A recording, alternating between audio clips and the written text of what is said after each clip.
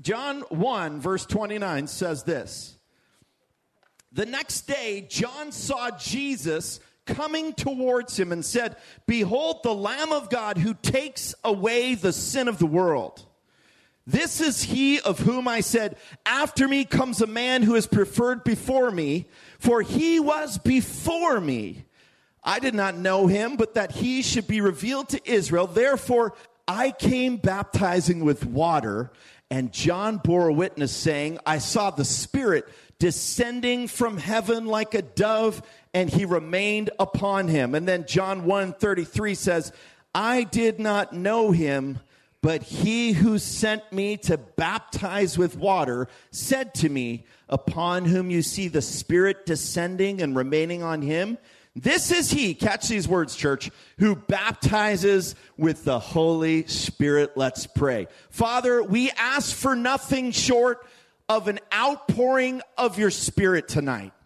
Lord, we didn't come to play games or play church, but to come into your presence, which is the fullness of joy. To come face to face with our living King, and for your Spirit to come and move upon our hearts. Lord, how we need a fresh filling of your Spirit. And I do ask right now, Holy Spirit, that you would come and be the teacher, taking out anything that might be of me or the flesh and just speaking through your word for the glory of God. And all God's people said, amen. All right. I was asked a while back by my wife if I would set up the hose and the little sprinkler thingy and water the backyard. No problem, okay? I'm like, I got this. So I got in the backyard, roll out the hose, put the sprinkler in the thing, turn that thing on, and like water came out, but it was like 3 feet tall. You ever had that? It's like 3 feet tall. And then I'm like, what gives? What's going on here? You know, and I'm like, something's wrong. And I look back across the hose, and I see what's happened to the hose. Anybody? It's cinched. Did you say a different word? Is there a different word? Kinked. Hands up if you say kinked for that. Hands up if you say cinched. Okay, so kinked is the word. Is that an American thing? No, it's a you thing, Joel. Do a vocab check. Okay. Cinched or kinked, as we would say in the rest of the world outside of Canada. It's kinked. Now, I can see that it's kinked because I'm like not making sense to me because I've got it on full blast, and I can see far down the line that it's kinked, and I'm sitting there like this. I look over at it, and it's almost like it plays out in slow motion. I see my wife come across and go, "Oh, I can see the problem, honey." Now, I am right by the sprinkler. And I look over like this, and it's sort of that slow-mo, you know, where she goes to unkink it, not cinch, because we don't know what that means. She goes to unkink it, and I'm like, no.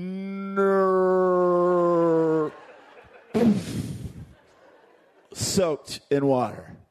Now, joking aside, there are, and this is serious to my heart, and this is why when I was praying for you guys, I believe the Holy Spirit put this on my heart. There are so many of us, and I can find myself there at times, you know, in the busyness and the craziness of life, in the warfare of daily work, yeah? In relationships and the struggles we have, in bills that come and things that are going on in our world, the drama of life. There are things that happen where all of a sudden in our relationship with the Lord, it just gets kinked between us and the Holy Spirit. You know what I'm talking about, church? And it's like it's not full-flowing anymore. And you don't have the same godly reaction when someone cuts you off in traffic. You're not like, victory in Jesus, you go, brother. You needed that spot. Oh, no. Oh, no, you chase him for the glory of God. Come on.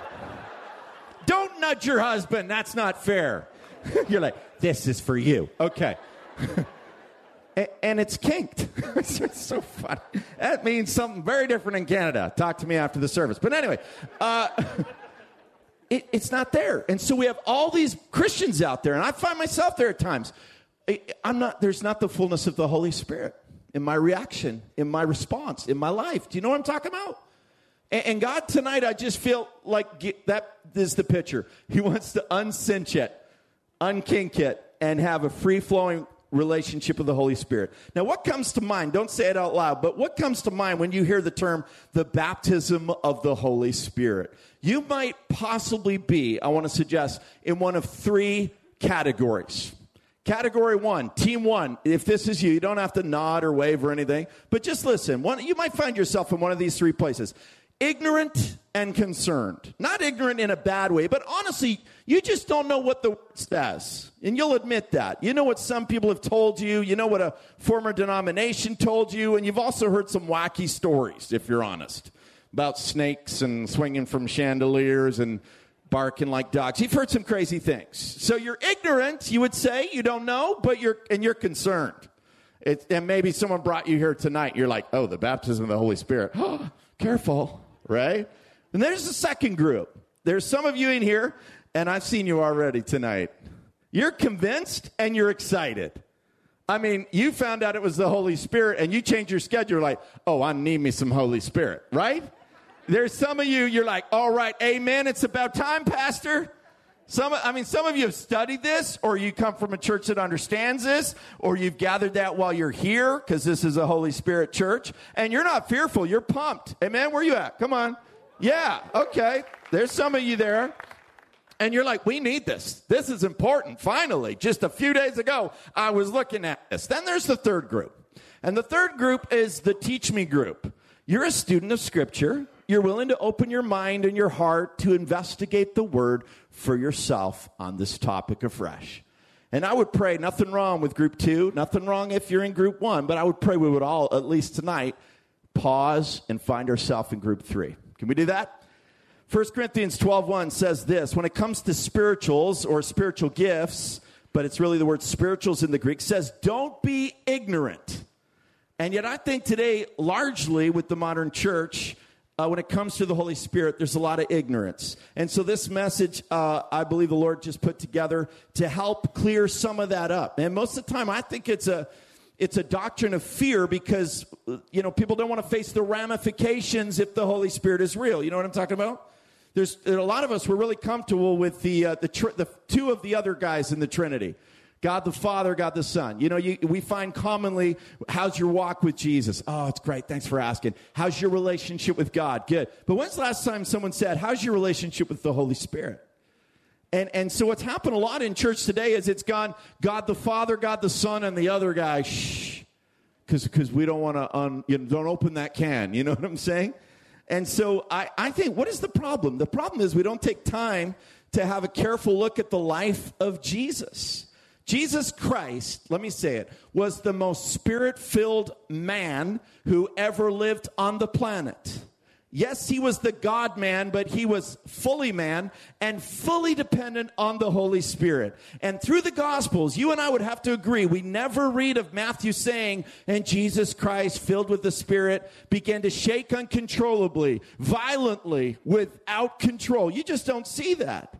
You don't see in John's gospel, then he began to roll around on the floor barking like a dog and twitching. It's not in there. No. This is the thing that it needs to be said. Every time I see Jesus do something filled with the Spirit in the New Testament, it makes me want to admire him. It makes me respect him. It makes me go, I want to be like that. But I went from one extreme to the other. My story, I like to say it, is from sensationalism to cessationism and back. Let me explain it like this. Sensationalism, if you will, is an imbalance where the entire emphasis is on the evidence or only the works of the Spirit. And it can get to this place where it's everything is the Spirit. You know what I'm talking about? It's like, you're stirring your coffee. You got your coffee and you're like, look, the Spirit's moving my coffee. No, you just stirred it. And some people, you understand what I'm saying? 2 people are offended. But sensation, it's you. That's you. That's why we're doing the sermon. But hear my heart. I was there. I was at a church, and it was all the Spirit, man. It's the Spirit, and there was no Word. And too much of the Spirit and not enough of the Word, and you're going to blow up. And too much of the Word, not enough of the Spirit, you're going to dry up. But if you get the right balance of the Word and the Spirit, you will grow up. And that's what we want to do, church. And so I was in this place of sensationalism where everything was a spirit, and it kind of turned me off. And I ended up in a church in the seeker-sensitive movement, I'll just call it for what it is, that was cessationist. You know what that is? That's where they believe that the gifts, the spiritual manifestations, if you will, and the spiritual gifts died with the death of the last apostle. Anybody heard of what I'm talking about, cessationism? It is the worst hermeneutic of it. One guy. I'm like, thank you, theological nerd friend. So listen, it is the worst hermeneutic in the Bible. I honestly think, I was at a church where it was like the Holy Spirit was a swear word.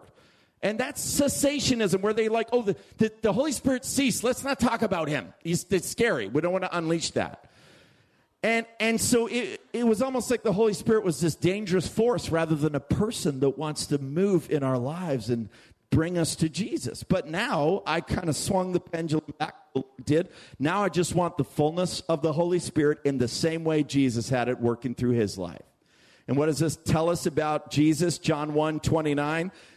It tells us right down at the bottom, I saw the Spirit, towards verse 33, descending from heaven like a dove, and it remained upon him. I did not know him, verse 33. Catch this.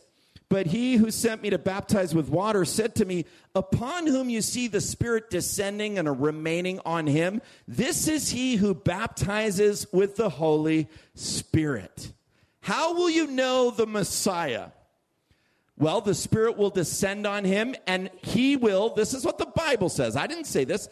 Jesus will baptize with the Holy Spirit. So those of you who are already in the camp of ignorant concern, you're going, whoa, careful now. We don't all need a baptism of the Spirit. The Bible says you'll know the Messiah. Why? Because he'll be the one that baptizes you with the Holy Spirit. So apparently the Bible says you need that. Well, then the great question is, okay, where does Jesus baptize in the Holy Spirit? Where is that in the Bible? Where does he baptize with the Spirit? Well, let's have a look with me. Let's go. John chapter 2. Okay, it's not there. That's the water to wine. Okay, John 3. Well, that's the new birth. Not there. John 4, that's the Samaritan. Keep going. John 5 is pools of Bethesda. Not that chapter. 6 is the feeding of the 5,000. 7, no, the heavenly scholar.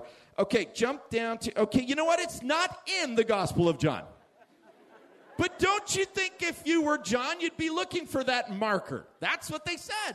Hey, when you see the guy that baptizes with the Spirit, that's the Messiah. So what are we looking for? The one who baptizes with the Spirit. Do we see it in John? Nowhere.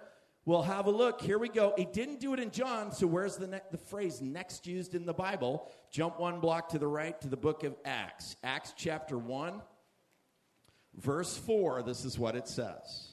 And being assembled together with them, he commanded them not to depart from Jerusalem, but wait for the promise of the Father. Read this with me. Have a look. Which he said, you've heard from me. Now jump and look at verse 5. For John truly baptized with water. Here it is. But you shall be baptized, what is it, church? With the Holy Spirit, not many days from now. That's where it's next said. And then jump down to verse 8. And you shall receive power when the Holy Spirit's come upon you, and be witnesses to me in Jerusalem, Judea, Samaria, and the ends of the earth. Here Jesus is ready, Acts chapter 1, to baptize with the person of the Holy Spirit. When does this happen? After he's died and been glorified. Why? This is the Spirit coming upon the disciples for service, not for salvation, for witnessing, and for power. You say, whoa, hold on, Joel. You know, we have a lot of people from the ignorant and concerned group here going, hey, we don't need more Holy Spirit. We got the Holy Spirit when we got saved. This is where the ignorance can sometimes take place. Where do you see this, Joel? Well, let me ask you this question. When did the disciples get saved? Think about that. Well, let's have a look here. Go to John 20, if you will, to the left, a couple chapters. John 20, please, verse 19. Says, then that same day at evening, being the first day of the week, when the doors were shut where the disciples were assembled for fear of the Jews, Jesus came and stood in the midst and said, peace be with you. And when he said this, he showed them his hands and his side. Then the disciples were glad when they saw the Lord. So Jesus said to them again, peace to you. As the Father has sent me, I also send you. And when he said this, he breathed on them and said to them, receive the Holy Spirit. What did he do? He breathed on them and they received the Holy Spirit. Quick question, easy answer. First thing that you think is true. Ready? Jesus gave them the Holy Spirit. True or false? Look at this. Would you agree with this? If Jesus gives you something, you got it. Okay, so John 20:22, Jesus shows up kind of through the walls. Hey guys, here I am. He says, look what he says here.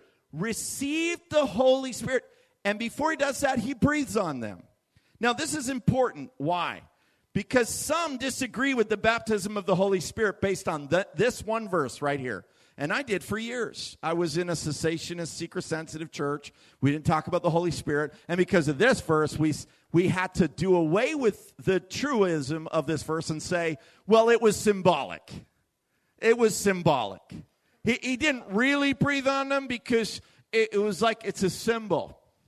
Let me ask you a question. If Jesus came down right now, walked right up to you and said, hey, whatever your name is, Sarah, Sam, John, hey, receive the Holy Spirit. What would be the assumption you would make at that point? It's really simple, isn't it? Right? You received the Holy Spirit. And I think this messes people up. Why? Because they got the indwelling spirit of salvation. This is when they got saved. Now some say, well, Joel, hold on, that's wrong. They got saved right when they started following Jesus. Did they? No, they couldn't. What do you mean? Well, they couldn't get saved right then because they were still under the old covenant. Now stay with me. They were no different than Abraham and Moses. How do you know that? You ask. Because Jesus hadn't died yet. He hadn't paid the price for their sins. He hadn't conquered Satan, sin, death, demons, the grave, and hell yet. How could they receive forgiveness of sins without the cross? Oh, they could look unto the cross as the Old Testament saints did, as unto salvation, and their faith was credited to them. They could look to the Messiah that was coming, but their sins had not been paid on the cross. Are you with me, church? This is so important today. Why? Have a look at John 7:37. We're going to build this case and then have some fun. John 7:37. I love this. Look what it says. This passage gets so missed on this topic. On the last day, that great day of the feast, Jesus stood and cried out, saying, if anyone thirsts, let him come to me and drink. He who believes in me, as the scripture has said, out of his heart will flow rivers of living water. But this he spoke concerning the Spirit. Now catch this. Whom those believing in him, future tense, would receive. For the Holy Spirit, this is the line, was not yet given because Jesus wasn't glorified. He hadn't gone up, so the Spirit hadn't come down. You with me? And this is so key. I love this. Watch this. What's the problem? He hadn't conquered sin and death. Okay, so let's give you guys salvation. John 20:22. I'm breathing on you. You get the Holy Spirit. You're saved. Then he says what? What does he say right after John 20:22? It's so cool. Go and wait in Jerusalem. You know, most translations say go tarry in Jerusalem, right? Which really messes up a guy named Terry who lives in Jerusalem right now. But other than that, but go tarry just means don't do anything. Wait where you are. Why? Because you got saved, but you didn't get the Spirit overflowing yet. You got the Spirit inside. This is important. Why? There are 3 relationships or roles that the Holy Spirit plays in a person's life. I didn't say in a believer's. It counts in a believer's life, but in a person's life. And in order to understand the Holy Spirit and the baptism of the Spirit, we got to back the truck up and define those roles or relationship the Holy Spirit plays with us. And they're defined in the prepositions found before the words Holy Spirit throughout the New Testament. And the prepositions are with. If you're a note taker, I would encourage you, just jot this down or in your phone. With, in, or upon. These are the 3 prepositions used before the mention of the Holy Spirit or the work of the Holy Spirit throughout the New Testament. I'll say them again for you. It's so important. With, in, and upon. The first relationship is the with relationship. Turn to John 14:17. We're going to cover lots of scripture tonight because I just want the Lord to wash us in truth before we take some time to seek the Holy Spirit. John 14:17 says this, "The Spirit of truth, whom the world cannot receive because it neither sees him or knows him, but you know him." Watch this. "For he dwells," what's the word? With. There's the first preposition. He dwells with you. The word with, you note takers, is the word close by in your Bibles. Write this word para. Para, P-A-R-A. It's the Greek position that means with or to come alongside. You know, you have a paramedic, right? Paraministry, if you will. Parachurch. These are things that come alongside. A medic who comes alongside you.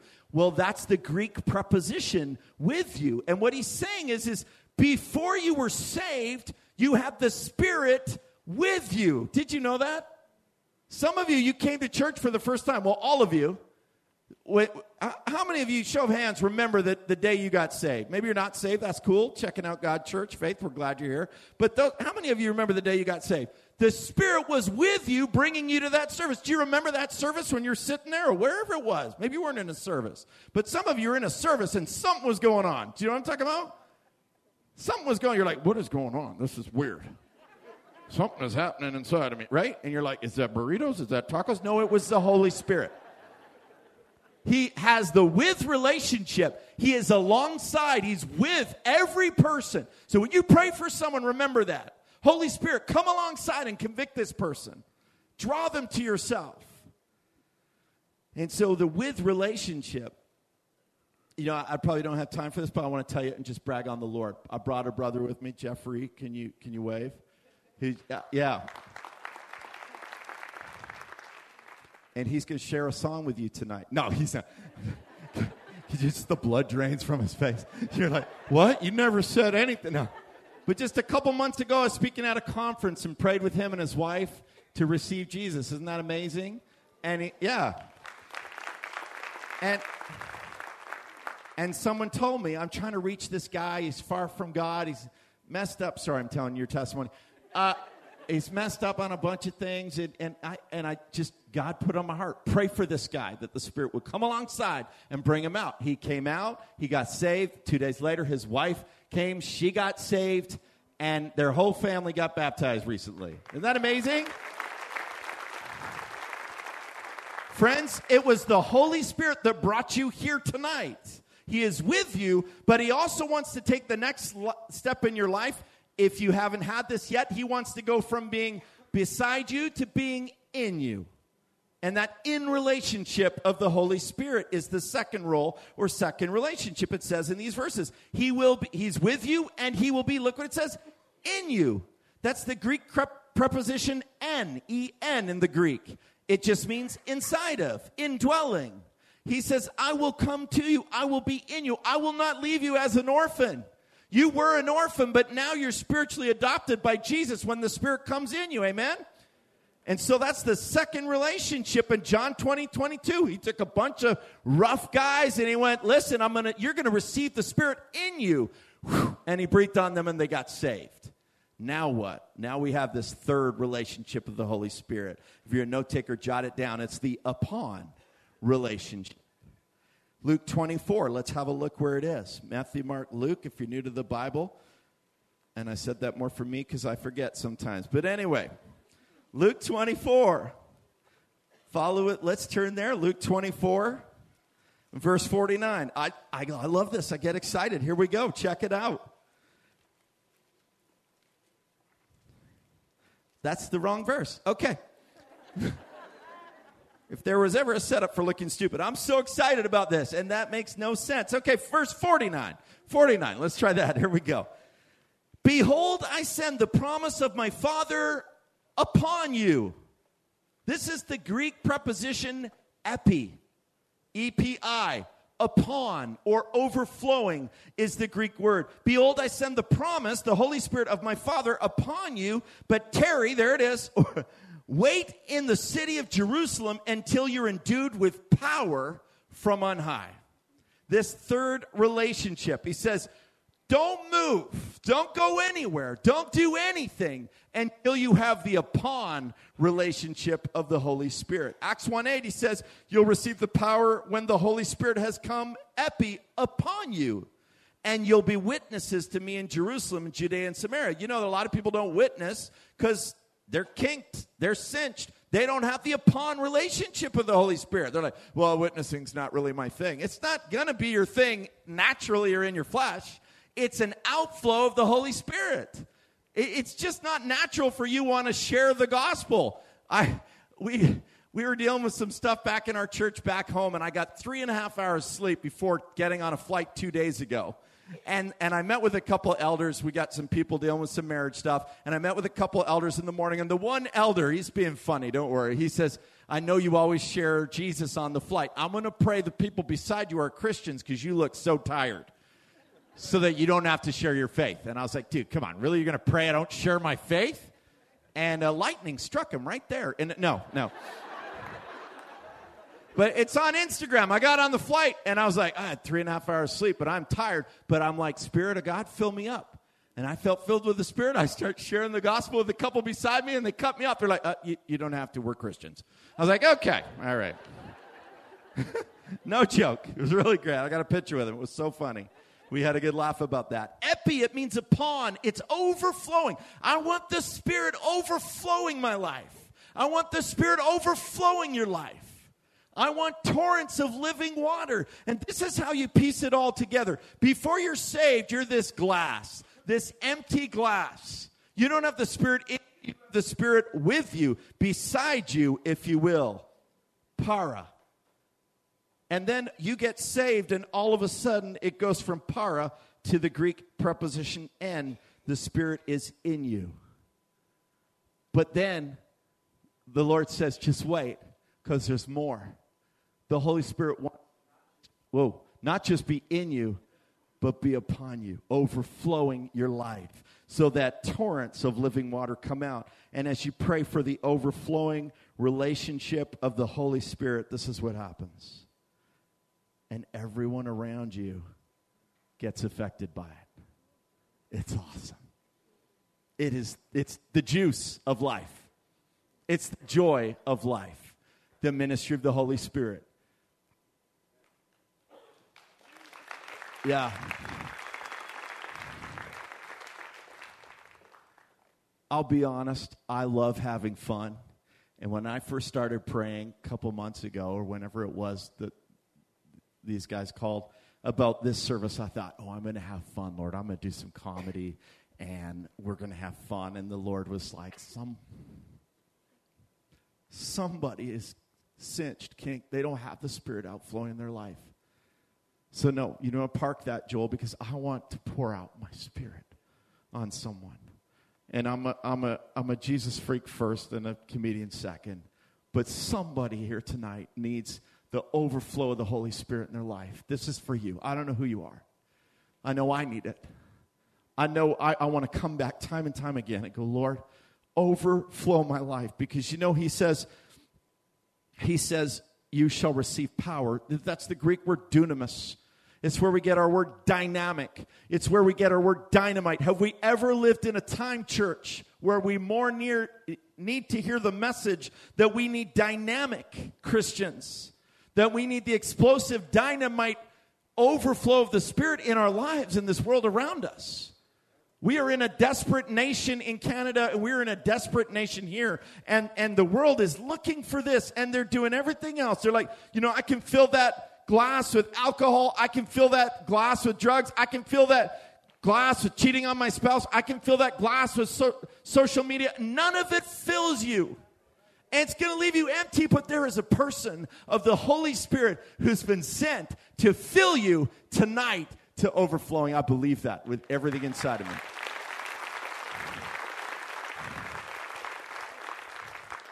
If you're saved,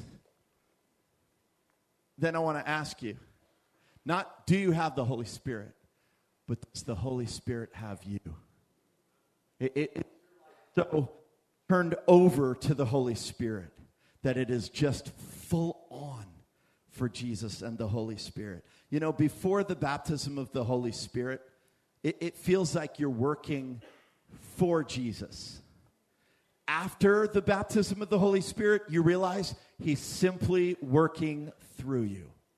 It's so different, you guys. And for years, I was this Christian that it was just trying to, do the works of it all and try to make it happen. And instead of just, it's like, the doctrine of grace. Grace, we were just saying in the back room, grace, when grace truly grabs a hold of someone's life, it causes something inside of you to just sit down and just rest. And you stop, we were just saying this in the back. We had a great talk about this. You stop going to God's word as an initiator. What can I do for God? And you start going as a respondent to all that God has done for you. And when it's the Holy Spirit, it's not just this picture of a Christian who's a sponge, but now it's a picture of a Christian who's a funnel. It's like, flow in me, Holy Spirit, and through me. I'm not here just to suck it up and learn more and get some Bible knowledge. No, I want to be a conduit of the Holy Spirit. Do you know what I mean? That's different, church. We've said, the church is a hospital. Sick people come in and they get healed. Yeah, but it's kind of more than that. I mean, praise God that you're here and you need to come in and get healed, but it's kind of more than a hospital. I'm a little bit action-oriented. I want to say it's more like an aircraft carrier. You come in, you land, you get filled up, and then you fly back out on mission. That's what it is. Amen? I mean, don't get me wrong. You come in here sick, praise God, there's healing for you. But our job is not just to keep you all hooked up to the intravenous. It's to get you back out there sharing Jesus. Right? That should be tweeted. That was good. Okay. But that was the flesh that I said that it was good, so please don't do that. But anyway. Now remember when Jesus said in Luke, don't do anything until you got the Spirit on you. I want to ask you a question. He says, don't go anywhere. Let me ask you, what did the disciples do after they got the Spirit? John 20:22. Anyone know? They went fishing. Because inevitably, like happens to a lot of you, you get saved, and if you don't get the Spirit right away, and there's a bit of a distance between when you got the Spirit in and when you got the Spirit overflowing, here's what happens. You get bored and you go, you know what, we got to do something. We can't just sit here. And apparently that was what it was like with the boys, right? And Peter, of course, the loudmouth, he goes, well, I know, let's just go back to doing what we did before. And for some reason, he got an Alabama accent. I have no idea where that came from. Alabama Peter. That's for you. Where you at, Alabama Peter? You're watching right now. That's for you. Okay. That'd be awesome. Some guy in Alabama right now is just crying. How does he know? It's okay, Peter. It's okay. Okay. Okay, too much coffee. All right. That's what he did. He went back to what he naturally knew. He's like, let's go fishing. Did they catch anything when they went fishing?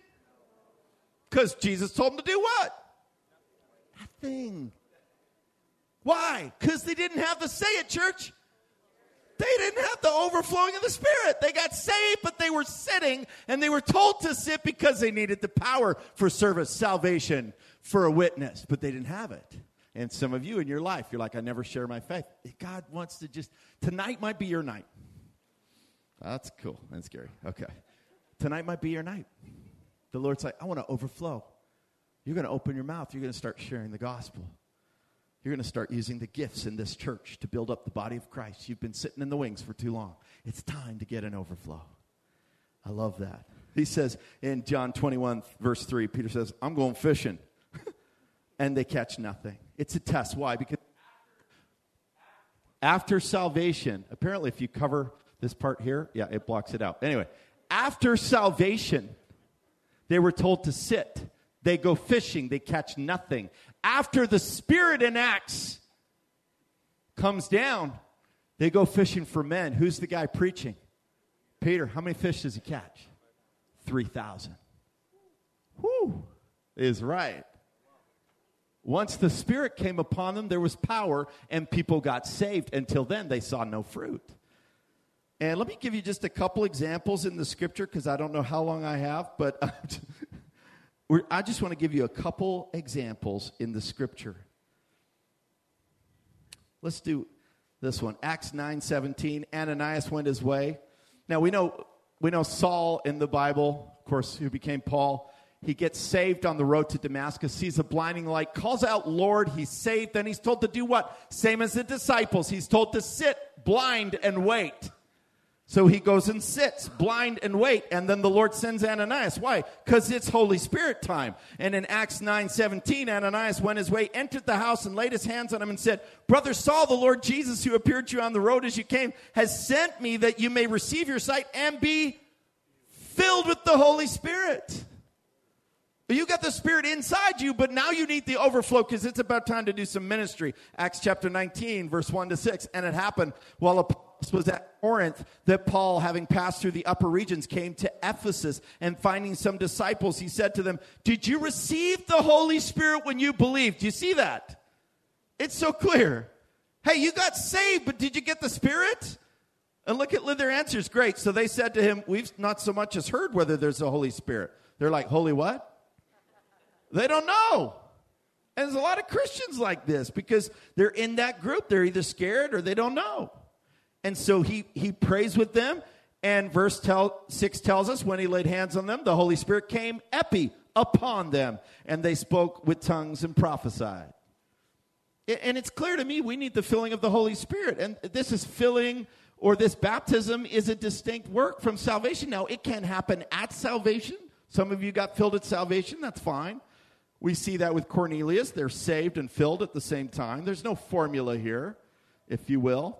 But you want to ask this question tonight. In a minute, we're going to have the band come up. But just before we do that, I want to answer the question. What is necessary to receive the baptism, the filling, or the overflowing? They're all the same thing, of the Holy Spirit. What is necessary? I'm going to suggest to you tonight there are 3 things necessary. Number 1, got a pen, jot this down, is faith. It's faith. The Bible says it's impossible to please God without faith. So, for he who comes must believe that he is, and he will reward those who diligently seek. So basically, you have to have faith to believe in Jesus and faith to be filled with the Spirit. Second one is hunger or desire. Matthew 5:6 says, Blessed are those who hunger and thirst, they shall be filled. Tozer said, almost all Christians want to be full of the Spirit, only a few want to be filled with the Spirit. So there needs to be a desire. And then thirdly is ask. Luke 11:13, such a great verse. If you then being evil know how to give good gifts to your children, how much more will your heavenly Father give the Holy Spirit to those who ask? You have not because you ask not. Another thing, let me just add this before we close and go to a time of worship. Ephesians 5:18, one of my favorite verses on the Holy Spirit, and the necessity of this filling of the Holy Spirit. He says, don't be drunk with wine, be filled with the Holy Spirit. And I love this. It's written in the imperative tense. What does that mean? It means that you have to get the filling of the Spirit. That's what Paul's saying. Because if you don't, you're going to want to be filled with wine and other junk in your life. You just sit around and whatever your filling is, video games, Netflix, I don't know what it is, wine. He says, look, you've got to get the filling of the Spirit. You've got to get back. And here's the deal. It's written in the imperative, but listen, friends, it's also written in the ongoing tense, meaning what? You have to, it literally means to keep being filled of the Holy Spirit. So let me just say this tonight. If you're here tonight, just as the worship team comes up, I want to just invite you to recognize the truth in Ephesians 5:18. And the worship band, you guys can come up and play quietly in the background if you can. That'd be great. I want you to recognize the importance of this. It's written in the imperative and it's written in the ongoing. Why? What's that mean? Here's what that means, friends. Refills are for free. Do you hear me?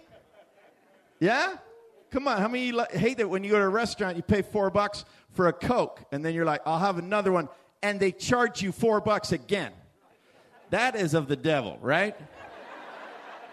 But when you ask that question, because you're from England and you're cheap like me or somewhere, Europe, you're like, are refills for free? And the lady goes, oh, yeah. You're like, the cheapness in you comes out. You're like, give me 4 right now. Just bring them on. Let's have iced tea till we drown, right? With the Holy Spirit, refills are free. Oh, but I prayed for this several years ago. Awesome. I pray for it every morning. And every time I get up to preach, I do two things. I lace my shoes again because I want to be ready for action for the Lord. And I pray, Holy Spirit, fill me tonight. Because refills are free. And I can't do it without the power of the Holy Spirit. Friends, just as the band plays, listen carefully to what I'm saying. Some call it baptism. Some call it being filled with the Holy Spirit. Some call it the gift of the Spirit. The Scripture refers to it as the promise of the Spirit, the overflow. Some call it the empowering of the Spirit. It doesn't matter what you call it. The main thing is you got to ask the question, do you have it? Do you have Him? Is He overflowing your life? Is the water, are there torrents of living water coming out? Because if, I'm telling you, I can't do it without the ministry of the Holy Spirit in my life. And so I want to do something tonight. I don't know, I'm a little bit winging it here. That's the Holy Spirit sometimes. But I'm going to invite maybe, do we have pastors that can come along the front? We're going to do this. If you're a pastor or that team, would you just come along the front because we want to open up the front. You know, there's weird denominations out there. They're like, they take one verse out of text and they're like, oh, they laid hands on them and they got the Holy Spirit. So the only way to get the Holy Spirit is by laying hands on. Well, then what do you do with Cornelius? Because nobody laid hands on with them and they all got the Holy Spirit. Oh, yeah, I guess there's whole ministries built around that. The laying on of hands ministry. But listen, it's there in the Bible. So we go, yeah, that's one way. So tonight there's going to be some people up here. And if you want just personally to come forward and have someone lay hands on you, it's in the Bible. We'll do that. And we're just going to pray that the Holy Spirit will pour out on your life, overflow you, saturate you from head to toe, begin to bring gifts, begin to bring dreams and visions and speak to your heart and guide you. The Holy Spirit, He is here. He is a person. He is ready for that deeper relationship and that overflowing relationship. And tonight, I just want to challenge you, get up out of your seat in a moment, if that's you, and come forward and say, I want more of the Holy Spirit. But before we do that, I want to give an opportunity just for all of you to respond first, and then some of you may feel led to come and actually have someone lay hands on you, and that's great. But I want to read you Charles Finney's account of his baptism of the Holy Spirit. He says, but as I turned and was about to take a seat by the fire, I received a mighty baptism of the Holy Spirit. Without any expectation of it, without ever having thought in my mind there even was such a thing for me, without my recollection that I have ever heard the thing mentioned by any person in the world, the Holy Spirit came upon me in a manner that seemed to go right through me, body and soul. I could feel the impression like a wave of electricity through and through. Indeed, it seemed to come in waves of liquid love, for I could not express it in any other way. It seemed like the very breath of God. I can recollect distinctly. It seemed like a fan upon me, like immense wings. We're going to do two things. We're going to open up the front for you to come, and maybe you need the Holy Spirit for your marriage. Maybe you need the Holy Spirit just to overflow your heart. Maybe you just want a fresh touch from the Holy Spirit. Friends, refills are for free. But first, I want to give a general call. If you just want to pray right now for a fresh filling of the Holy Spirit, would you just stand where you are all over this building? And I want to pray right now for you. Just stand wherever you are if that's you. And after we've done a song or two of worship, those of you that want to come forward, just come forward during those songs and ask to get some prayer. And maybe there's a gift. You say, I'd like to pray. I'd get some prayer for a gift. Then come on forward. But right now, if you need a fresh filling of the Holy Spirit, would you just do this? I love it. We get so weird in church, don't we? Or like, I'm not a real hand raiser in church, right? And don't force me to do that. But listen, every time you pray, you close your eyes. Do you know that raising hands is mentioned more time in the Bible than closing your eyes? Because guess what? Closing your eyes actually isn't in the Bible. I hate to sound heretical, but did you know that? But 6 times in the Bible it says, raise your hands, surrender. Men, holy men, lift your hands. Men need to lead in this. So would you just do this? It's a posture of surrender. Just raise your hands and surrender right now. We're going to pray right now. Holy Spirit, you are welcome here right now to come and fall afresh on us. Lord, baptize us, overflow, fill us afresh. Lord, I want this in my life. The fullness, the overflowing power of the Holy Spirit. Come, Holy Spirit, and fill these people in this place for the glory of God. And in Jesus' name we pray. And all God's people said, amen. Let's worship the Lord. Amen. Amen.